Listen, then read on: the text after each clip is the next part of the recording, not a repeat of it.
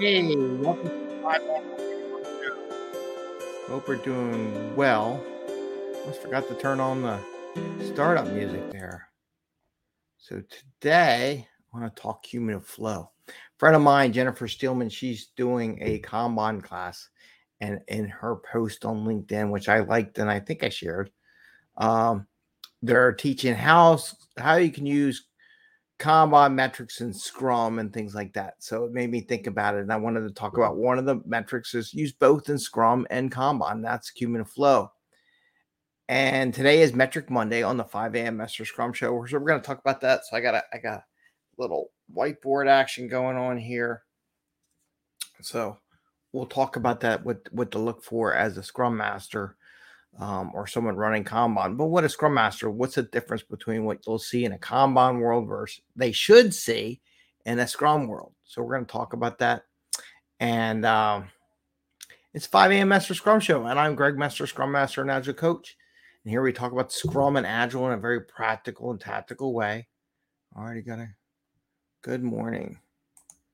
So we got a good morning already. Thank you.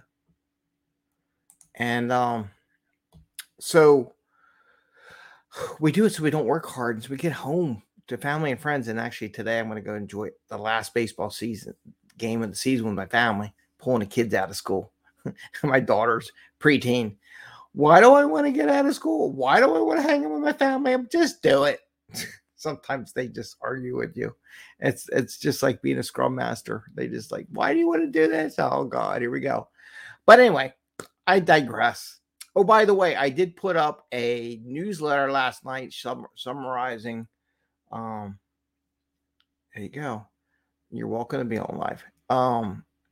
The summary of the shows we did last week. I'm back into it. You know, I was sick for 2 weeks, so it was kind of like a drag on everything. Mentally, I wasn't there, but I'm back. I'm good to go. I hope we'll see tomorrow.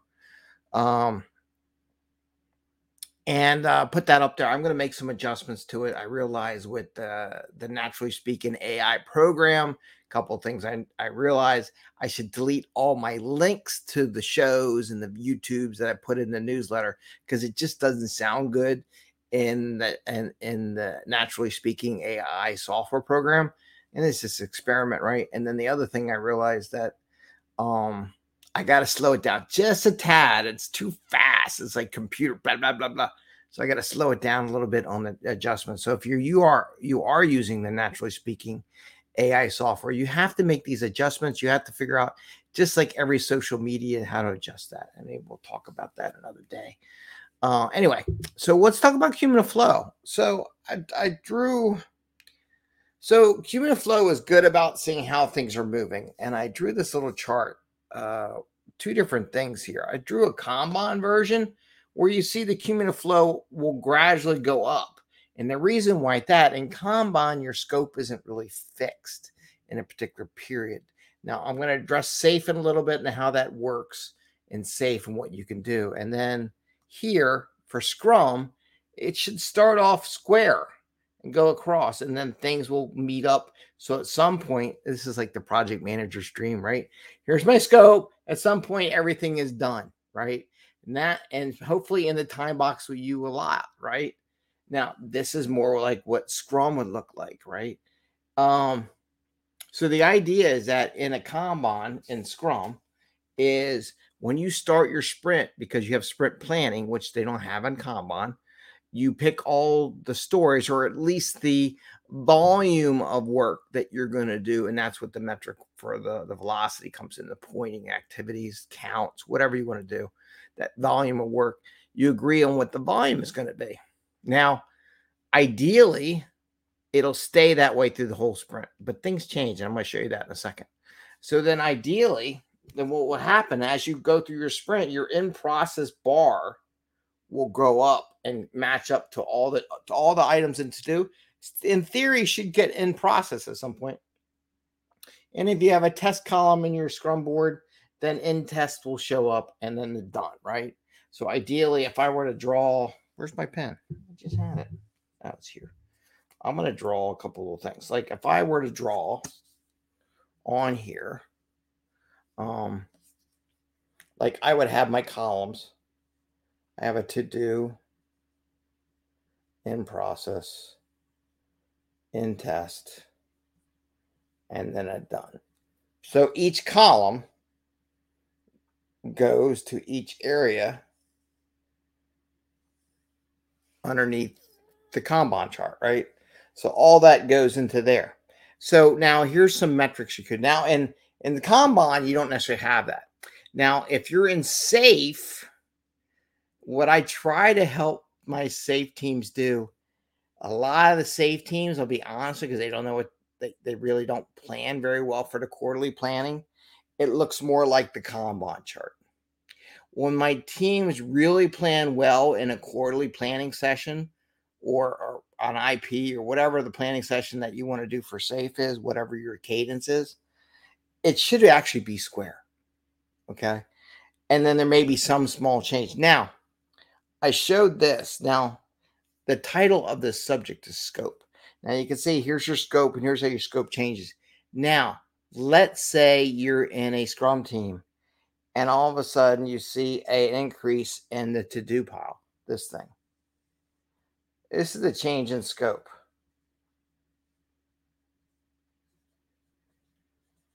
right? So this area here is a scope change, right?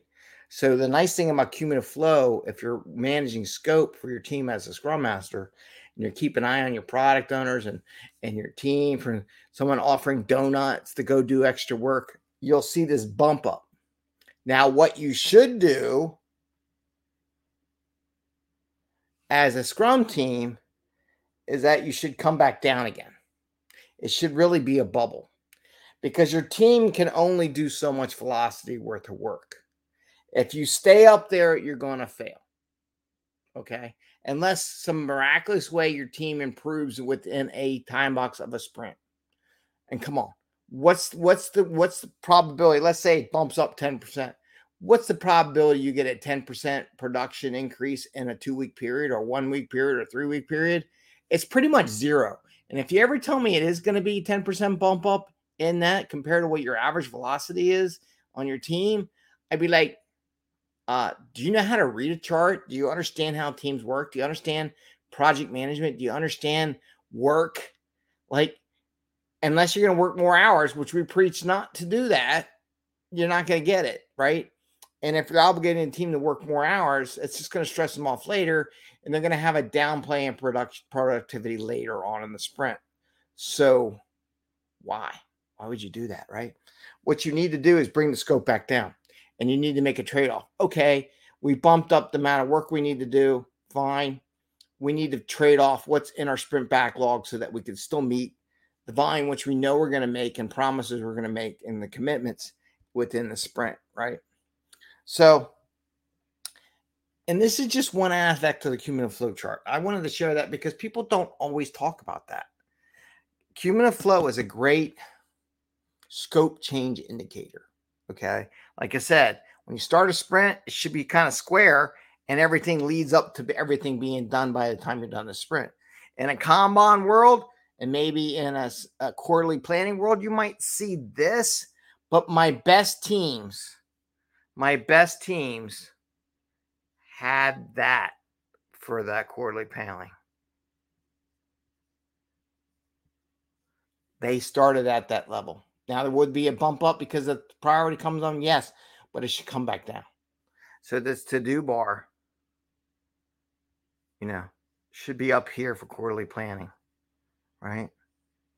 That's where it should be.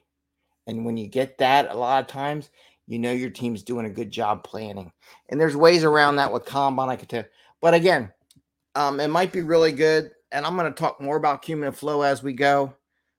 Do a couple sessions on it just because I know Jennifer's offering that class and it just made me think about. So probably next week, I'll talk a little bit more about cumulative flow, how you can use the time in process or time in column, time in step to help figure things out. But I wanted to show that to you as a different way of using cumulative flow that not a lot of people do it. Now, as a project manager, if you're good at project management, there's a lot of bad project managers out there who really don't understand scope nor change in scope. But if you know it, the cumulative flow chart is an awesome thing because you can track everything that's in your spec, and then you can see how it's being worked and where it's going and where it is in there. So you could even use a cumulative flow diagram in Microsoft Project, to be honest with you, because you can add all your steps up and you can see where they all are. But that's not what we talk about, but you could. Anyway, I want to wish you the best. Happy scrumming. Hope you do well. Hope you get the chance to understand that. Keep an eye out for these little bubbles in scope when you're using cumulative flow. As a Scrum Master, you should be looking at it. And I'm probably do a 3-part series on cumulative flow. Talk about this. I'm going to talk about how to measure it. Hey, Rob, how are you? Attach a link to Jennifer's class. Yeah, I will. I think I liked it and shared it, but I guess I can put a link in the post for her class. I don't know how long it's going to be offered, but I'll definitely reshare that today. So thanks, Rob. Jennifer will appreciate that. So anyway, I'll probably do a 3-part series, talk about this has changed the scope. So watch as a product owner, you can watch this as a Scrum Master, watch that scope bubble. That bubble should come back down like a bubble, not like a cliff that stays up high, like the Rocky Mountains. It should come back down because you should adjust your scope back down to what the average velocity for the team is. And that's where that benefit comes from. Also, you can see when you plan quarterly, it should be more straight across the top. When you do this, tells me your scope's changing the entire quarter. And if you think you're going to deliver what you originally planned in quarterly planning, and you have this shape where everything's growing up during a quarter, you ain't going to make it. Just telling you that right now. So, but there's ways to handle that too, as far as scope planning for a whole quarter, placeholders and things like that. But anyway, but remember, scope change. Cumulative flow is a great way of watching the scope change and adjusting for it. And again, I'll show you in the next couple of episodes. We'll talk about cumulative flow next 3 shows. Next one, I'll talk about how to measure it. And then I'll talk about how to set it up in Jira or any one of the systems, what you should do when you are looking at cumulative flow, how you might force it to look the way you want to understand what's going on versus what comes out of the box. Okay, with that, I want to wish you all the best. Have a great day. Happy scrumming, and we will see you tomorrow. And I'll work on the newsletter thing too. So take care. All right, bye, everyone.